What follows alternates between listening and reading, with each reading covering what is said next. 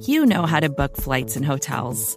All you're missing is a tool to help you plan that unbelievable travel experience. That's why you need Viator. Book guided tours, excursions, and more in one place. There are over 300,000 travel experiences to choose from, so you can find something for everyone. And Viator offers free cancellation and 24/7 customer support for worry-free travel. Download the Viator app now and use code Viator10 for 10% off your first booking in the app. Find travel experiences for you. Do more with Viator.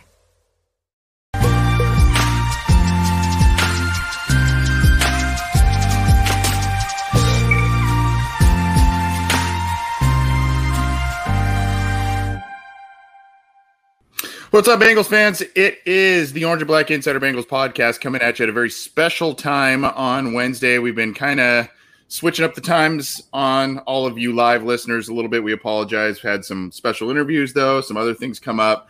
But happy to have you joining us live. I'm Anthony Cosenza, joined by John Sheeran and his buddy behind him, John. He's got a new shirt, or he changed shirts, did he not? What do we got behind us going on there? Yeah, so Randall's just rocking the Joe Cigar shirt. You know, I felt like it was. I really had to wash the black shirt that's been on him recently. So yeah, he had to change shirts. You know, it's supposed to be spring, so it's supposed to be a nice change of pace, but it's freaking snowing in Cincinnati right now. So yeah, what's up with that, man? I've seen some crazy pictures. I was at the Reds game last night, and it said there was supposed to really? It was supposed to rain. You know, it was supposed to be like in the 30s or whatever, and all of a sudden it just starts sleeting. And I woke up and there's like at least an inch of snow on the ground. Freaking Toledo, where my girlfriend lives, like they got at least 3 or 4 inches of snow, and it's still coming down in some parts. So we're a week away from May, a week away from the draft, and we're re-entering winter, which is kind of rare here. Well, stay warm and stay safe, man. That sounds a little treacherous. It's too cold for my blood, but to your point about the NFL draft, that is a week away. We've got a lot going on, a lot to cover. On this week's episode, we're going to talk about a couple of draft profiles. We're going to go over the uniform release, what we liked about it. John had an up close and personal experience with the Cincinnati Bengals. I'm going to let him talk all about that, share a lot of stuff with that. We've got a state your case. We've got all kinds of different things. And by the way, next week we've got a special guest already lined up. Joe Goodberry, Bengals favorite, Twitter favorite, NFL draft favorite, will be joining us next Wednesday night as we look to kick off our NFL draft coverage that will be continuing all throughout the weekend, both on this program and on CincyJungle.com. Good to see all the live listeners. Good to be back talking some Bengals. And John, I'm going to give the floor to you because the uniforms were released, new stripes. You were there. You took pictures. You interviewed a lot of people. Tell us about the experience you had and that you wrote about on CincyJungle.com. So what Anthony is referring to is that me and 6 diehard Bengals fans, some of you may know most of them, some of you may not, we got the chance to go to Paul Brown Stadium on Sunday, the day before the jersey reveal, and just going in chronological order here. This process started, I think, before Zach Taylor was hired. The Bengals starting the process of changing their uniforms, right? It started, I think, in late 2018, progressed through the 2019 season during Zach Taylor's first year, and then the uniforms, I think, were finalized sometime during the 2020 calendar year, right? So when the uniforms were leaked in March, there was a mixed reaction on Twitter, like, either I love it or I hate it, or if for the people on the negative side, like I hope they take this opportunity to make some adjustments based off of the feedback. Like that was way too late in the process for them to do anything, but it was still 6 weeks before they were ready to reveal them and obviously have them on sale. And I talked to Emily Parker just about that incident, and I said, did you contact the Falcons? Because the Falcons, a week before their reveal, they had their jerseys leaked as well. And she said, well, we couldn't really do that because we didn't have any of the inventory there for the, to sell to the fans. So we could have rushed Joe Burrow in a jersey and did some quick little hype video, but it still would have been weeks before people would have been able to get their hands on them. So all they could do is just, try to contact the NFL, see what they can do, contact anybody who had any information about what to do with the situation. And they found out that, the best course of action is just to stay the course, right? Just to acknowledge, but not acknowledge that the leak happened and just wait until April to actually do this thing. And they also looked to Twitter to see what the feedback was. And what they found through like a 12-hour extensive search with the help of Warehouse Collaborative, who helped them kind of do all the release content, they landed on 6 Twitter accounts that were promoting the jerseys in a positive fashion, saying these look good. I really like what they're doing here. These are going to look great on the players. And Emily and Elizabeth Blackburn, they took the opportunity to reach out to those 6 fans and invite them to Paul Brown Stadium on very ambiguous and mysterious purposes as well. So the 6 fans were Seth Reese. Some of you may know him. He's the Photoshop graphic designer guy who had like Photoshopped a bunch of players on the new jerseys before they were even released. Willie Lutz, a Columbus-based Bengals writer for LastWordOnSports.com and a very avid musician. Bengals Whitney on Twitter. She's been a longtime Bengals fan. I think she lives in Florida as well. Commissioner Yaz, we had her on the pregame show last season. She lives out in California, but she's obviously a beacon of positivity on Bengals social media. The Bengalorian himself, we all got to see who he is under the mask. It is Pedro Pascal, if you guys are wondering. Does not get helmet hair at all. And obviously, our very own Sim Hude, who is based on the East Coast. And they flew out 3 of those people who don't live in Cincinnati. No one really knew what we were there for, but we knew that the timing aligned for the jerseys. And I was down there requested by Emily to basically cover the whole thing from a media perspective and write about it. And as soon as they told us that we had to put our phones in these locked lockers and sign these non-disclosure agreements, we kind of already knew what was up. So we got to go on the field. We got to take pictures on the field, like throwing a football around. And then we actually got to meet Elizabeth Blackburn, who was just standing right outside of where they had the jerseys behind this curtain. And she just completely real. I think Mike Daniels said it in our last interview, it doesn't take you long to know if someone is real or fake or not. And Elizabeth Blackburn is the real deal in terms of just being a genuine, authentic fan of the team and someone who does want to engage and interact with this community and with this fan base. And she listened to all of our stories about how we became Bengals fans. And that's when everyone found out why they were there, because when the Bengals were panicking, entering panic mode, scrambling about what to do with this leak, these were the people that kind of stood up to the process and said, I like what they're doing here, and this is going to be good. And it's unfortunate what happened, but this was a great move by them. And they wanted to reward that loyalty and that support for them. And that's when we all got to see the jerseys for the first time. It's when I said, you know what, screw my journalistic integrity. I'm going to put on the Bengals. I'm going to put on the orange Joe Burrow jersey and post for some of these pictures. And that's some of the pictures that you saw on Cincy Jungle. So this happened a day before the jerseys were officially revealed on Monday, and we got to go down there for that and interact with media and such. So it was one of the most unique experiences I've had, not only as someone who has been around the Bengals for a long time, but also has covered them now for the better part of 5 years. And it was a very unique experience and a unique opportunity, and something that, 5-10 years ago, this would not have happened. Not them releasing jerseys, but interacting, engaging with the fans like this and showing support for their commitment and their support. It's something that I think does speak to this whole new stripes mentality that they're trying to push. But actions speak louder than words, and this action, it's something that it goes against what a lot of people's perception and preconceived notions are with the Bengals, and it really did make a statement in a positive way. Here's some pictures from Zim Hude, also on the Cincy Jungle channel. All you guys hanging out, Bengalorian there in the middle of the throne. Really cool setup. Here's you, Zim, and is that Seth there with you in that picture there? Yeah. So really, really cool experience. I am jealous as hell that you were able to do that, both from a media perspective and a fan perspective. Very cool, though. Well represented in terms of the fan base and all of the all the people that were represented there. Very, very cool.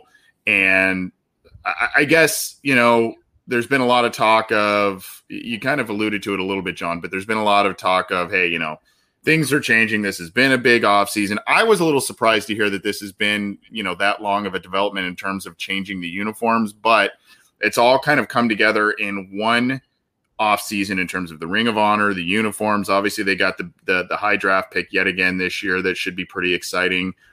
Your overall takeaway, I guess, you mentioned Elizabeth Blackburn, pretty, you felt great about her personality and the way the team's being handled. I don't know. I guess we've been experiencing a Bengals product that has been below average really since 2016, right? Did this experience, I know it may make you biased, but did this experience make you say, you know what, this team is actually headed for some good things ahead, even if it's just kind of doing something for the fans? Your overall impressions in terms of where the team's headed based on this experience?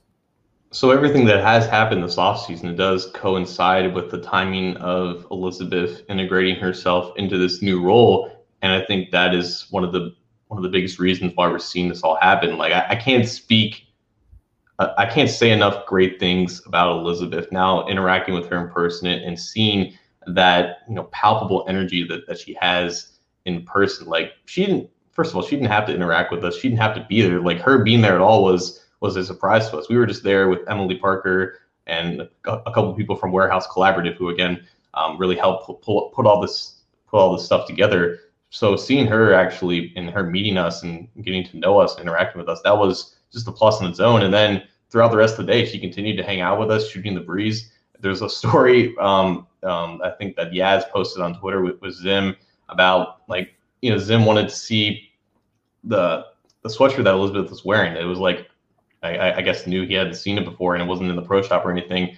And he said, he jokingly said, can I see that? Can I hold that or whatever? Can I try it on? And without hesitation, she starts taking the sweatshirt off. She had an undershirt on, so it wasn't like anything scandalous or anything, but she quite literally will give you the shirt off of her back.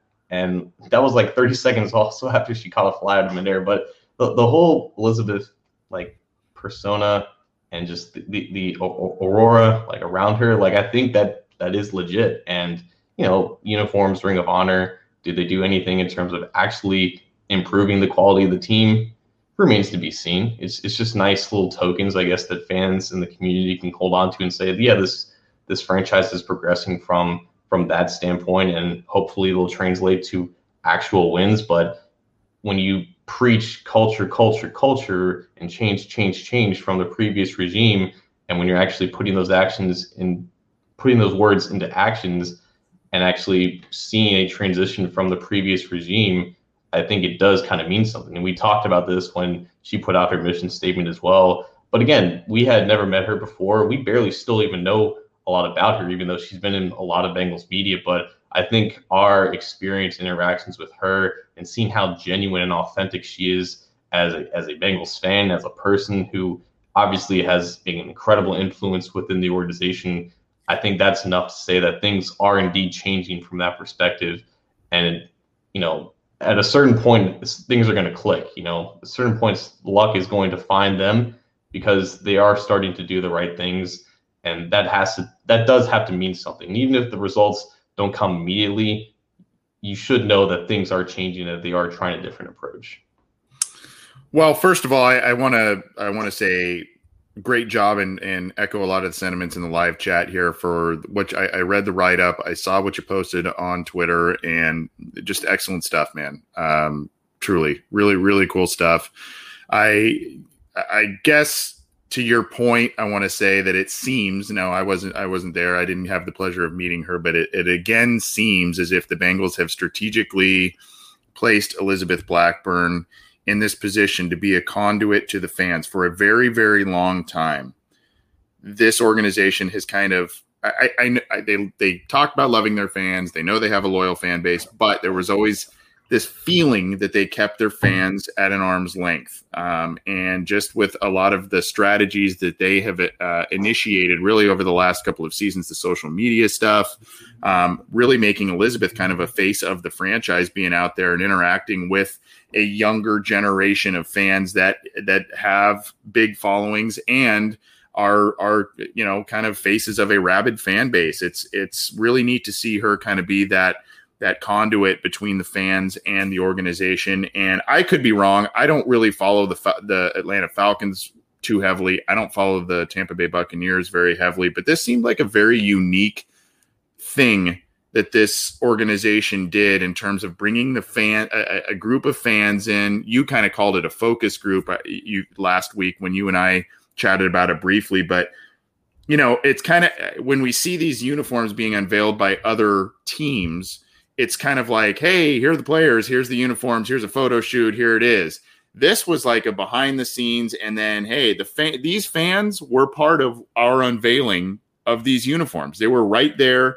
They were taking pictures. You were there with, the usual media members, the beat writers and whatnot, all over there. And it just seemed like a very unique thing that not a lot of NFL teams that I have seen, standing back this way, they haven't really done that with their fan base, even if it's a smaller group of them. I thought that was very unique. Correct me if I'm wrong on that, though. No, that was almost exactly what I was thinking, like when they did the reveal, like, and just the whole day prior to that. I don't know another franchise that involved their fans as much in this type of content and would be willing to recognize select fans who did have their back, did have their support. I talked to Elizabeth a little bit. I said, do you have a certain list on Twitter of accounts that you just look and just gather information on the fan base? And she said, no, my timeline at this point is pretty curated towards Bengals content, but like we see you guys out there, and we see the support and everything that you talk about. And when I asked her like how much of the fan influence was these new uniforms about, and she said it's the fans and the players that are the two catalysts into bringing all this, because obviously the players care about looking good on the field, look good, play good, I think is what Joe Mixon said. But the fans have been, asking for this for years now, and with very specific modifications to the uniforms. Obviously, the lack of blockiness on them, the lack of the drop shadow, the implementation of the uniforms looking more like the color rush, like all of those like requests and that feedback that went into this multi-year process, and to just reward the fans for that and to give them that experience is something that I think is extremely unique throughout this league. And I wrote about this. This is how I closed the article. Like, the Bengals don't have the brand of the Pittsburgh Steelers or the Dallas Cowboys. They don't have the market size of the New York Jets and the Chicago Bears. They have to work with what they got, and what they have is this unique community that's filled with passion and pride of their team. And for them to leverage that and to finally recognize and use that to their benefit, it's a win-win for both the organization and the fans. They're kind of finally taking advantage of this undying support for a franchise that has had struggles in the last 30 years, and just now recognizing them and making them involved in the process now. It's only a good thing. Well, kudos to you. I wanted, before we talk about some rule changes that just came down the pike on Wednesday through the league, we're going to briefly talk about that. We've got to state your case, and we've got a couple of prospect profiles still to get to, so a lot to get to in just a little bit here. I want to ask you your favorite up close. Which jerseys looked the best to you? Which ones did you prefer? I will say I thought the all black on Sam Hubbard looked pretty awesome. I thought even was it Ocho or was it Tyler Boyd? The orange jersey with the black pants was a pretty cool look. And then I thought really a unique look that I don't know how they're going to integrate this one, but the Joe Mixon one, the white jersey with the black pants, I thought that was really neat as well. What as you were there in person seeing these things, I have not been able to do that either. I probably will be ordering one at some point, but what grabbed you when you saw those things? So seeing all 7 combinations in person on mannequins, like there was none like looked bad to me, which is obviously a good thing. Like, you have 7 combinations. I think all of them work uniquely to their own strengths and their aesthetic. I was surprised seeing the orange stripes on the white pants. I thought that was something I didn't really expect, but I think it does work well with the orange and black jerseys, because the orange jerseys have like the white numbers with the black outline. You can kind of see that consistency on the pants with their stripes, and obviously the black jerseys have orange stripes. So like there is consistency aesthetically, which I always value in uniforms. So I wasn't, in theory, the biggest fan of orange stripes on a white background, but I think it does work for the uniforms. And I did not expect the white and black pants to work with the black jersey, which is, I think, what T. Higgins was modeling, but that just works really well. And I think it's going to work well on the field. So there's none that look bad. They only all look good. And I find it difficult trying to rank them, but I've always been partial towards the orange jerseys. And now they finally just have black stripes that match the helmet. I just think that looks so clean to me. And I think with the creamsicle look,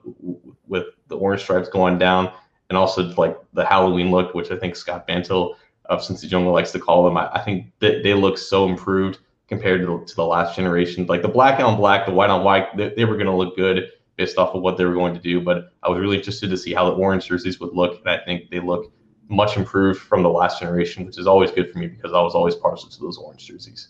Yeah, they simplified things. I'm looking on the Bengals Pro Shop because our good friend and podcasting guru, Nick Superling, said, I'll pull up the comment here, which color jersey should I get? And also probably what we kind of talked about that. I mean, really you can't really go wrong with much. Which player? I'm looking on the Pro Shop. I don't know if you can customize any yet. Maybe I'm wrong about that. And it looks as if Jesse Bates, you had mentioned that Jesse Bates will be available later. I always think it's a safe bet to get a player who's under contract for a few years. You know, you got Tyler Boyd, you got Joe Mixon, you got Joe Burrow. I mean, those are guys, T. Higgins, those are guys that are ostensibly going to be sticking around for a while. So, I mean, those are safe bets. I would probably personally go Boyd or Higgins, I think. But what about you? What do you have a jersey that you're maybe thinking of? Did you take the Burrow one? I forget.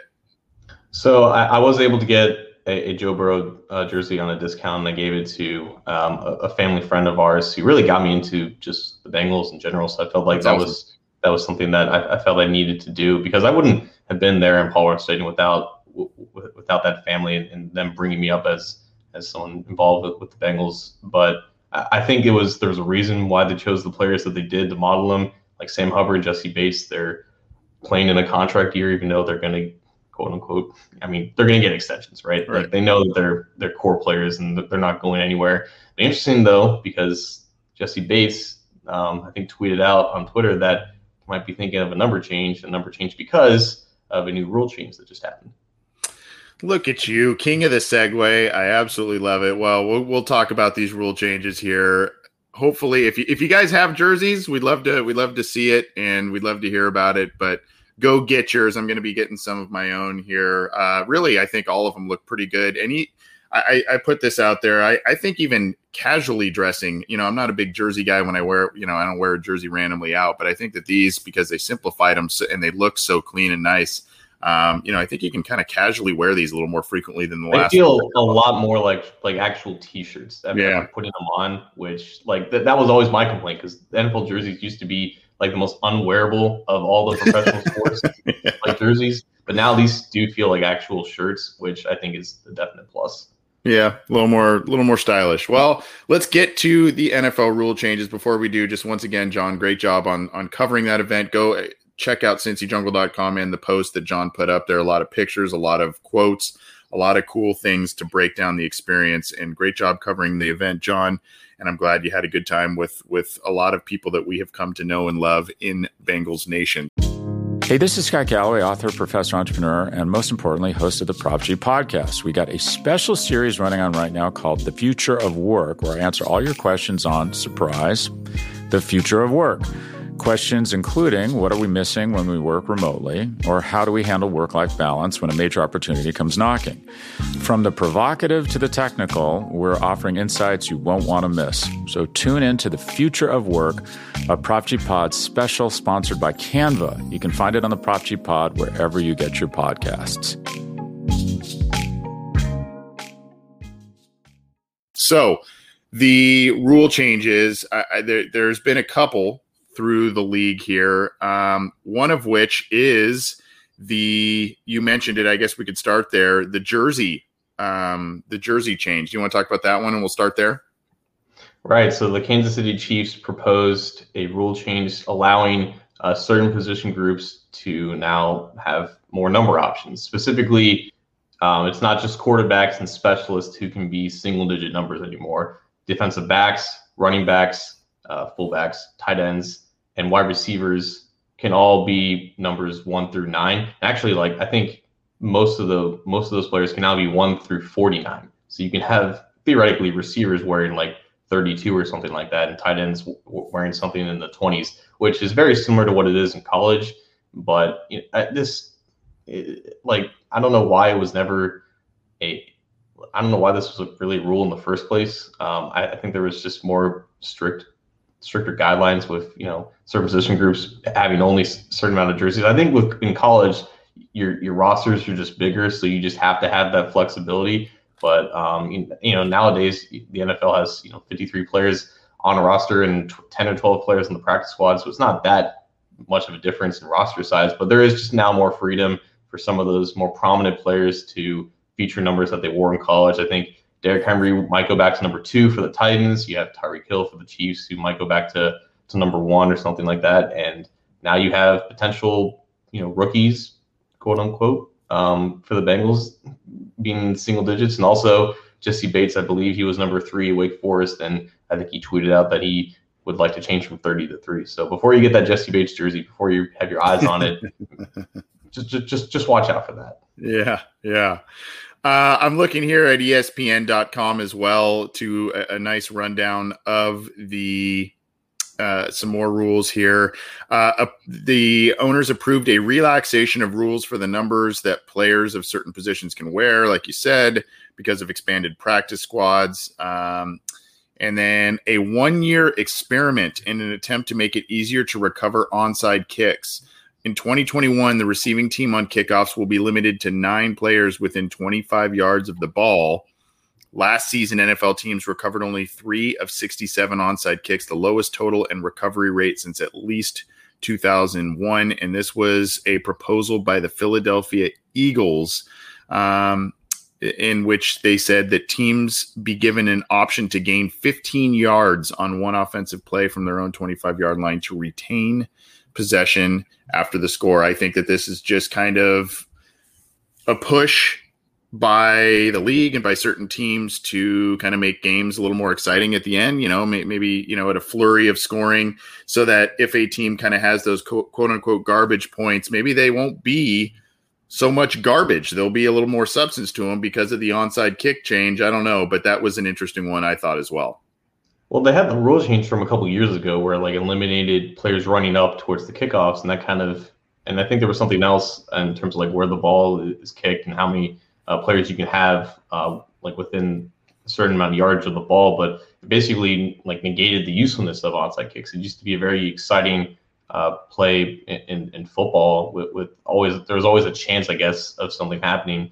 But unless you have a situation like the Atlanta Falcons and they just forget the rules and don't pick up the ball, it was just hard for just teams to gain the recovery. So I guess this is a fine step forward. I would have liked to see them actually recognize the onside kick or eliminate the onside kick in general and just have that 4th and 15 type play, which I think it was the Chiefs who also proposed that from a year ago or maybe even this year, where instead of that onside kick, it's literally a 4th down play that if you obviously convert, you get to keep the ball. But anything that basically eliminates more kickoffs, I think is good for the sport in general. There are, some that really don't. Eliminated overtime in preseason games. So this one's kind of interesting. Changed a rule that will now force a loss of down if 2 passes are completed behind the line of scrimmage. So I guess that if you're really trying to be real tricky there, they're clamping down on that. It sounds like. Interesting. So I heard someone say the 2 passes, but I didn't know it was going to be restricting it. So that's actually interesting to me. Mm-hmm. Tabled a rule that would have expanded the area where players are prohibited from blocking below the waist. So that's still yet to be discussed down the road. Approved a rule change that ensures the enforcement of all accepted penalties during successive try attempts, defined as an opportunity for a team to score 1 or 2 additional points during one scrimmage down.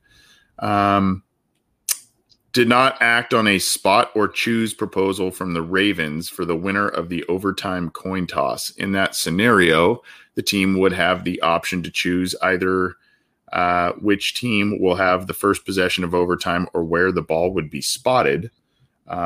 Interesting proposal there. Decided to include the taunting among its points of emphasis for 21. clarified that the emphasis wouldn't be directed at celebrations, but toward acrimonious interaction among players.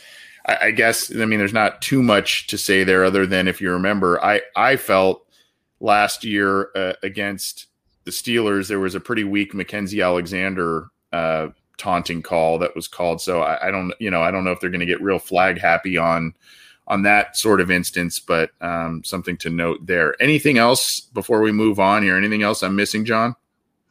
I didn't even know that there was overtime in preseason games to begin with. That just sounds like a living hell. So kudos to them for getting rid of that. But also, like, I think that not only the Mackenzie Alexander high step, which is still a legendary moment in Bengals history, regardless of the flag or not. I think that was also that rule change was pointed towards. I think it was the Ravens who like danced on the Titans logo after the Titans threw the game losing interception or something like that. And that was like revenge for what the Titans did to them earlier in the year. Like, I don't think that's going to stop people from doing it. They're going to take the fine. They're going to take the penalty if the game is out of hands. Like, it's just something that the league can say, yeah, we don't want this part of the game, but like when the opportunity is right, there's no way players aren't still going to do stuff like that. And I wonder, to your point about, the dancing on, whatever that, logos out, Juju Smith-Schuster, even pregame stuff. I don't know if they're going to keep their eye on that. I know that's not in game, but I wonder if that's going to be monitored and be penalized. But interesting stuff. I mean, I know some of these things may be minor, but some interesting stuff, and some of which sounds like it's going to be on an experimental basis. So we'll kind of see how all of this works out. And but we wanted to get everybody apprised of some of the rule changes that literally came through Wednesday afternoon. So we wanted to get everybody on board with that. Before we get to our State Your Case, we would be remiss if we did not say it was presented by Symbol. And if you have not acted upon the great partnership that we have created with Symbol, I urge you to do so. I'm going to let John talk to you a little bit more about that great company and what they're doing for our listeners. But Symbol, we are appreciative of their partnership. John, tell us a little bit more about it. Yeah, so Symbol, if you guys don't already know, is the stock market for sports that allows you to trade sports teams just like stocks. And if it sounds that easy, I promise you that it is that easy. You go to their app, you go to their website, you have a whole market list of professional teams. They're currently set at a certain price, and depending on if the team does good or bad over a long-term timeline, that price either goes up or goes down. So you guys all know which teams are good, which teams are bad, and Symbol gives you a way to earn money off of that knowledge without the high fees and high losses of gambling. It's not gambling, it's more of investing, and you can use that knowledge to profit off of it. So you can use your sports knowledge to buy low, sell high, and earn cash payouts when your teams win. You can join the 2,000 plus early adopters who have already started to invest in their favorite teams, and you can do so by visiting www.symbol.app. That's www.simbull.app, and you can visit symbol.app/OPI to create a free account. And when you deposit, you can use the promo code OBI for a $10 deposit bonus. The Symbol Bengals, that stock price is currently in the $20-$25 range. And after they draft someone in the first round, that price is probably going to go up. So you want to make sure that you buy low right now before that price goes up a little bit. And then keep an eye on it during the season. If the Bengals end up doing well during the season, that price is even going to go up. So you can profit off of the Bengals' potential success this year. And you can do so by visiting symbol.app/OBI. Enter the promo code OBI for a $10 deposit bonus. Take advantage of that deposit bonus, because hopefully hopefully for those who have not, who have already invested in the Bengals, hopefully that price will be going up there with what the Bengals do in a week because of their draft class, and that their stock through the Symbol metrics will be going up there. But take advantage, get the free $10 by using the promo code OBI. Thanks, John. Appreciate you doing that. And with that, we are going to get to our State Your Case this week. It's going to be a weird one, but let's get to it.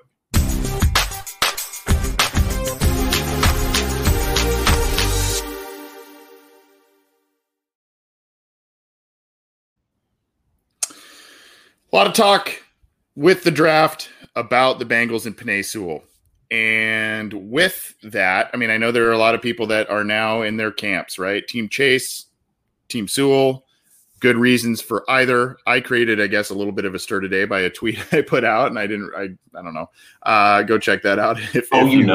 I know. But I know. Do you like how I played innocent there? But look, and this isn't a good reason. I was kind of going down this train of thought a little bit earlier. This isn't a good reason necessarily for the Bengals to draft Penei Sewell at number 5, or maybe they're able to move back, get some picks, and grab him a couple of picks later. Who knows? I'd be interested next week to talk to Joe Goodberry, because I saw that he said something. If the Bengals don't take him at 5, it would be interesting to see if Penei Sewell gets somehow out of the top 10, because there's going to be a lot of quarterbacks taken within the top 5, top 10.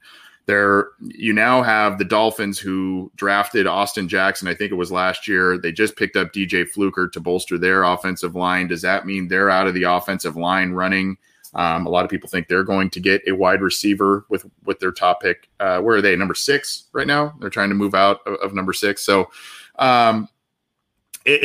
interesting set of scenarios. I will say this, and this is what worries me if the Bengals do not take Penei Sewell. Again, not a good reason for the Bengals to take him, but this is what worries me if they pass on him. I think Penei Sewell is a great fit and could very well land somehow in the AFC North. Now, that sounds like a reach given where the Browns pick, given where the Ravens pick, given where the Steelers pick. But I think let's start with the player himself. I think just the athleticism, the nastiness, the size, the ability in pass pro, and the willingness in run blocking, I think that fits this division nicely. And I think that the one where I question in terms of the fit, the scheme fit, is Baltimore, because Oregon, especially with Herbert, kind of was a little bit more. I mean, they did some RPO stuff, but I mean, there's a lot of drop back passing and whatnot. Herbert is a bit of a different quarterback. He is mobile, he scrambles, but he's not a Lamar Jackson in terms of that kind of weapon with his legs. So that one I question a little bit. But look, they have questions on their offensive line. Ronnie Stanley's a great player, but he's had injury issues. And then you've got Orlando Brown, who now wants out. He either wants to play left tackle and get paid like one, or he wants out of Baltimore. So they have questions there. The Pittsburgh Steelers are potentially losing Alejandro Villanueva. I know he was visiting the Ravens. I don't know if there was a deal struck there, but they are losing him. They lost Matt Filer. They've got some issues on the offensive line, which sounds weird to say for the Pittsburgh Steelers. The Cleveland Browns seem pretty set. They have a very good offensive line, but they like to run the football. They like to run play action, and it seems as if Sewell will be a good fit there. I guess my point is there are a lot of different AFC North options. They would have to give up quite a bit to move up to get a guy like Sewell based on where they currently are at. The Browns have 9 picks to play with this year. Ravens only have 6. And the Steelers have 7. But I go back, and I particularly worry about the Steelers and Sewell if Sewell somehow starts sniffing that outside of the number 10 range. If the Bengals pass on him and somehow he just keeps sliding, maybe someone grabs a Rashawn Slater instead of him. If you remember 2 years ago when the Bengals sat at number 11 overall and drafted Jonah Williams, the Steelers, who were at, I believe, number 20, which is somewhere around the range that they're at right now, they leapfrogged the Bengals to number 10, traded quite a bit of picks, including their second-round pick that year and I think a third-round pick the year after, to get up to number 10 and take Devin Bush, a guy that they knew that the Cincinnati Bengals probably wanted and liked a lot. There is a possibility, even with 7 picks, if they see a guy like Sewell, they are wanting to improve that offensive line. If they see a guy like Sewell go up and get towards that number 10, they could leapfrog and get up there and get a guy like that, even if it means sacrificing some picks. That worries me. I know it's not a good reason for the Bengals to draft a player like Sewell, but I have a very big fear that somehow he is going to be in the AFC North and he will be a monster that the Bengals will have to face twice a year. So let's start with that then, because I know, like you mentioned the Browns, but is there even an opening on an offensive line that he could actually take? You have Jedrick Wills, Joel Bitonio, J.C. Treader, Wyatt Teller, Jack Conklin. I'm not sure if Sewell would I'm not even sure if he would start on the offensive line. So I'm not, entirely sure if the Browns would even be in play to trade up with him. The Ravens, I think that they would be interested if he was in an area where they could trade up because of that uncertainty with Orlando Brown. I don't think Sewell would have as much of a gripe playing right tackle whenever Ronnie Stanley gets back. Steelers, I agree, would be the team to worry about here. I don't think they really care about accumulating draft capital. They've obviously shown to be fine sacrificing it for elite talents, and I think there was a report that they were locked in on a few players, and two of them were offensive linemen, one of them including Tevin Jenkins and also Najee Harris, the running back out of Alabama. So it seems like they are targeting an offensive player that would help them in the run game. So Pittsburgh would be the team to watch out for. But I want to go back to the other point. With those three teams, yes, I think Sewell fits what they like and what their identity is. And I guess that's 3/4 of the AFC North. So you could make the statement that Penei Sewell is perfect for the AFC North.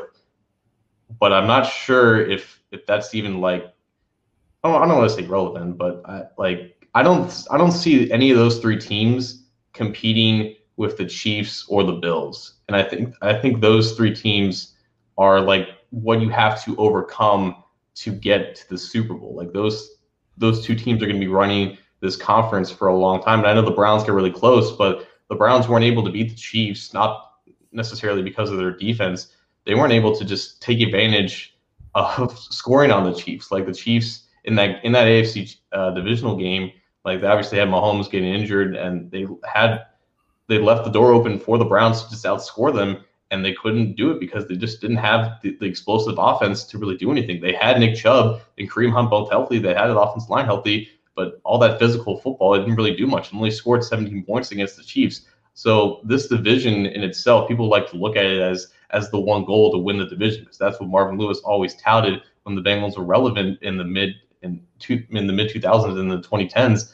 But I think I'm just trying to look bigger than that. I don't really care about fitting the mold of the AFC North. I'm trying to think bigger and trying to think about how am I going to beat the Chiefs, right? Like obviously a great offensive line can keep you competitive with those teams, as we just saw with Cleveland.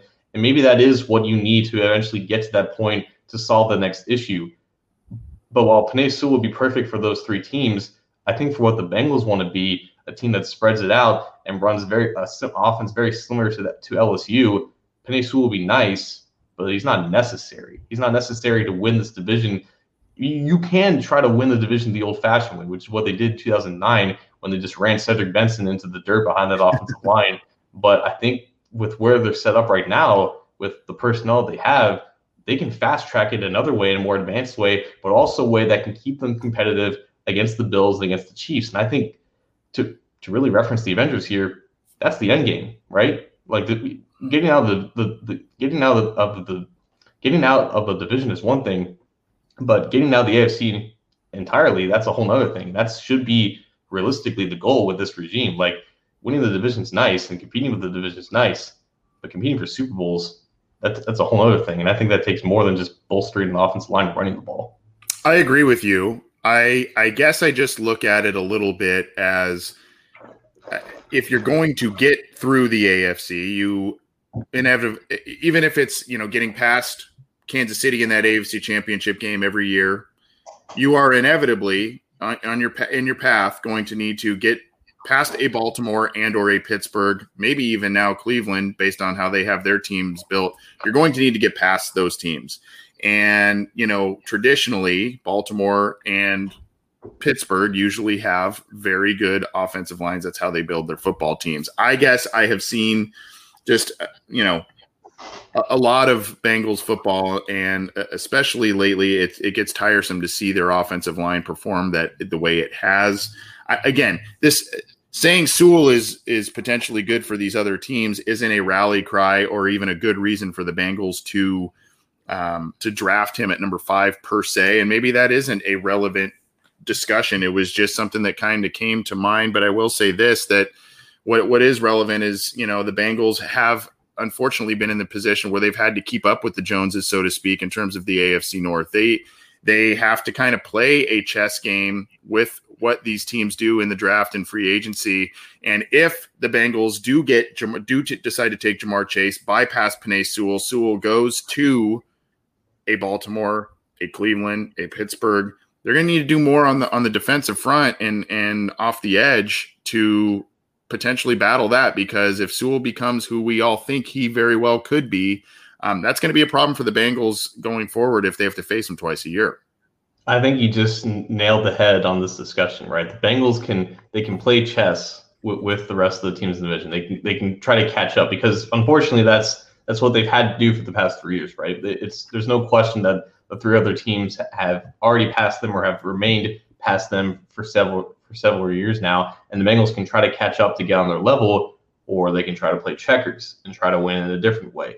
And obviously that still requires a decent offensive line to do whatever they want to do. But it really does come down to that philosophical discussion. Do you want to win like the rest of the AFC North and try to win at their game, or do you want to try to win at a different game, a game that those teams are ready to combat? And that's obviously risky, because you're not sure if it's going to work, especially in this division, to get out of this division. But if it does work, it could be something that's completely unstoppable, and not even their offensive lines and their defense can be able to counter it. Well, we'll see what happens with the NFL draft and what happens with Penei Sewell. Maybe this is all a moot point and he doesn't end up being the player that we think that he's going to be. Maybe he ends up in the small percentage that it seems now with the Cincinnati Bengals, and Jamar Chase does not. But I think I just had this sneaking suspicion over the past day or so that I said, if the Bengals bypass taking Penei Sewell, I could potentially see with some degree of likelihood a Pittsburgh, a Baltimore moving up, sacrificing some capital to get a guy to bolster their offensive lines and continue to build their identity that way, which they traditionally have done. So we'll see what happens. Definitely a player to keep an eye on, but good chat this week in terms of the State Your Case. Thanks, John. We're going to get to some prospect profiles, but that was this week's State Your Case.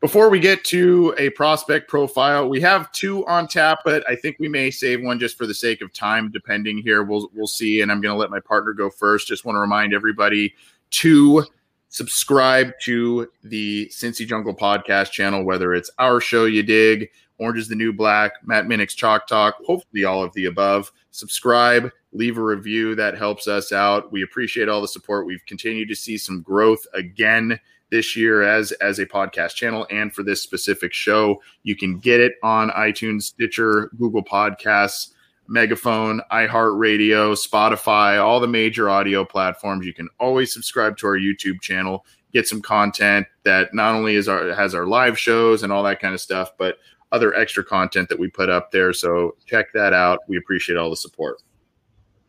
So this is the first time I've done a draft profile in a couple weeks, and last week I did a State Your Case about the Bengals potentially being interested in more smaller school guys without the illustrious pedigree. I'm doing a 180 this week. I'm not saying to just ignore what I said last week, but I want to go back to what we can more expect the Bengals to do based off of their past one. I'm going to highlight Ohio State offensive lineman Wyatt Davis, and he just screams Bengal to me for the obvious reasons. Background: he was a consensus 5-star recruit out of California. I think he was the top guard coming out of that 2017 class that had Jeff Okudah, Chase Young, who also went to Ohio State. So he was being touted, I think, by Michigan, Notre Dame, Alabama. They were all recruiting him. I think Urban Meyer kind of swept in at the end to basically say, come join the Buckeyes, and that's exactly what he did. So he was more of I think he was a bench player in his freshman year in 2018. I think he started 2 games that season. So it was 2019, his true sophomore year. That was the first year that he did start, and that really did put him on the map, on the NFL radar. I think PFF had him one of the highest graded offensive linemen in 2019, which is also when Penei Sewell took college football by storm that season. And that's where we saw the best of Wyatt Davis. And then last year in 2020, when no one was sure if the Big Ten was even going to play football, unfortunately, it wasn't the greatest year for Wyatt Davis, because not only was the whole season kind of a mess, Ohio State barely even played 6 games that season, he also dealt with COVID himself. And I think that did make an impact on how he finished the season. So he didn't exactly look like the 5-star player that he was coming out of high school. He didn't look like the true sophomore starter that really earned that All-American status. So he didn't play at his best in 2020. And unfortunately, he did end the season suffering what looked like a scary knee injury against Alabama in the national championship. But at his pro day, he did not work out, but he said that he was doing fine and he's like 100% ready to go for whenever NFL camp starts. So there is no issue. There's no Billy Price type of thing with this where he's potentially going to miss time. And I think that's also like a name that people are going to come to. Like, are the Bengals really going to take another offensive lineman from Ohio State high in the draft? Like, is that something that they should avoid? That's unfortunately another case of helmet scouting. Wyatt Davis is not anything like Billy Price for a lot of reasons, and I'll just get to just really the four that I think you can want to highlight with Wyatt Davis, what he does well. He gets out of his stance extremely quickly with no wasted movement. This guy is a natural athlete. We did not get to see him test, but in terms of just fitting in seamlessly in a zone blocking scheme as a guy who can just reach nose tackles and defensive tackles, just a couple gaps away, he can absolutely do that. He's not an insane athlete, and I don't think he would have tested like an insane athlete, but there is no wasted movement getting out of the sets, and I think that's going to be important for a Frank Pollock wide zone scheme. He stays low and rolls his hips through contact, and that's when he does engage in those zone blocks. He plays with great leverage, and by rolling his hips, he's able to redistribute some of that power on the contact onto the opposing player, and he finishes guys. Like he takes guys to the dirt. So to have that athleticism and that scheme versatility, but also having that nastiness, that's obviously a plus for an offensive line coach like Frank Pollock.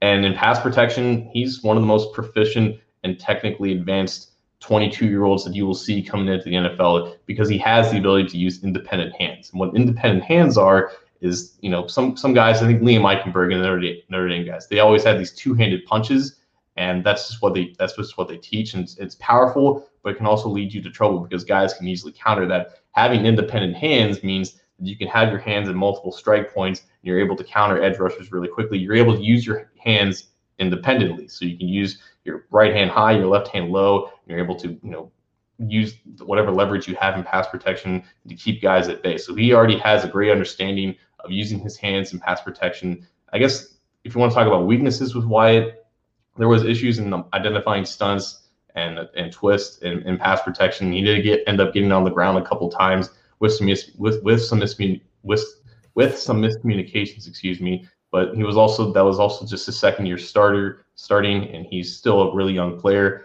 But entering the 2020 season, he was projected to be a first-round pick, and unfortunately, everything that happened in 2020, I think Matt Miller of the DraftScout.com said that there is possibility that he could potentially slide into the fourth round of this draft just because he dealt with COVID. He didn't put up the best tape in 2020, and he's coming off of an injury now. So I don't know if he lasts that long, but I think if there's enough talk with that, there's a definite possibility that he can slide into round 3. And I think if the Bengals are sitting there, regardless of what they did in the first 2 rounds, if they're staring in the face a 2-year starter at right guard who is already incredibly proficient in his technique, it has the athleticism, has the experience to do the concepts that they want, I think Wyatt Davis can come in immediately and start at their most important position of need on the offensive line. He has the pedigree. He has talking about bloodlines. His grandfather was Willie Davis, who was a Hall of Fame NFL player in the 1960s. Both his dad and his brother played at the college level. So he's been bred for this since day one, since he's been alive. I think they're going to really like his background. Obviously, he played, an hour and a half northeast of Cincinnati and Ohio State. I think they're going to like his ability to come in immediately and play at the position that they need the most, to have that background, to have that 5-star pedigree, to be able to find him in the 3rd round. I think it's going to be hard for them to pass that up. Well, I don't want to sound like a dummy and just pretend like I've watched a lot of this kid. Unfortunately, I have not. But a lot of the things that you are saying are some of are resonating with me because those are echoing some sentiments I have seen before. I guess I want to use this opportunity to kind of ask you some questions and maybe put you on the spot about this kid, if you don't mind, John. And I think when you say interior offensive lineman, Ohio State, a lot of talent, and you're talking Cincinnati Bengals, immediately the conversation shifts to, well, what about Michael Jordan and Billy Price, and why is this guy different? Similar schemes, obviously, because we're talking about real recent history with those other 2 names. So I guess, for the Bengal fan out there, and I know a lot of Bengals fans are Ohio State fans, I guess for the Bengal fans out there that have seen the struggles from both Michael Jordan and Billy Price that had high hopes there, and you're talking about Wyatt Davis, an inconsistent 2020. What makes him different and or more promising for the Cincinnati Bengals than those two just offhand? Well, again, like if he went to Notre Dame or Alabama, who were both in the process of recruiting him, I think there might be a different perception about him. He comes from a program that is more accustomed to producing quality NFL offensive linemen, but he chose to go to Ohio State, and him going to Ohio State did not make him a classic traditional Ohio State offensive lineman who ended up being extremely overhyped. Like Wyatt Davis is by far, just looking at him and him alone and independently, he's by far a better player than Billy Price and Michael Jordan ever were at Ohio State. Now, like Wyatt never played center, so he never got in the conversation for the Remington Award, which is, I think, what Billy Price won. And I don't even know if Michael Jordan won, but maybe he was in consideration as well. But that was never really a thing for him. Billy Price, was a high school defensive tackle, a really scrappy dude who didn't have like size and length on his side, and he just had to work with what he had. And he always had those limitations that would eventually catch up to him in the NFL. Like Wyatt Davis is 34-inch arms. I think 33 and 7/8 is the official designation there. 6'4", 315. So he's not, skinny and lanky and tall like Michael Jordan. Jordan has tremendous issues with just playing with proper pad level and getting under pads and playing with leverage. That's not an issue with Wyatt Davis. I think Pro Football Focus declared that his top strength is balance, which is obviously the opposite of Billy Price. And I think they compared him to Kevin Zeitler, which in terms of just being a right guard, like there's something more that you could want for, at least, especially from the Bengals perspective. They already know who Kevin Zeitler is. So if they're able to draft a player who projects like Kevin Zeitler in the third round, that's already so much better than taking Billy Price in the first round, and even taking Michael Jordan as a flyer in the fourth round. Like Michael Jordan was never supposed to start in his rookie season, and I think that unfortunately did not do him any favors and put him more or less where he is today. Wyatt Davis was a more talented player coming into Ohio State as a 5-star recruit, as the best guard out of that class, and the guy who has the body type and the size, the strength and athleticism to actually be a quality NFL player. Does he start right away for the Bengals, you think? If that's the pick, let's say, for instance, they get let's say for the sake of argument, he is their first Wyatt Davis is the first offensive lineman that the Bengals take in this year's draft. Do you think that makes him an automatic starter at the right guard position day one, or do you think they'll kind of slowly move him along based on kind of what you talked about with the struggles with the other two, namely Mike Jordan being thrown into the mix right away as a starter?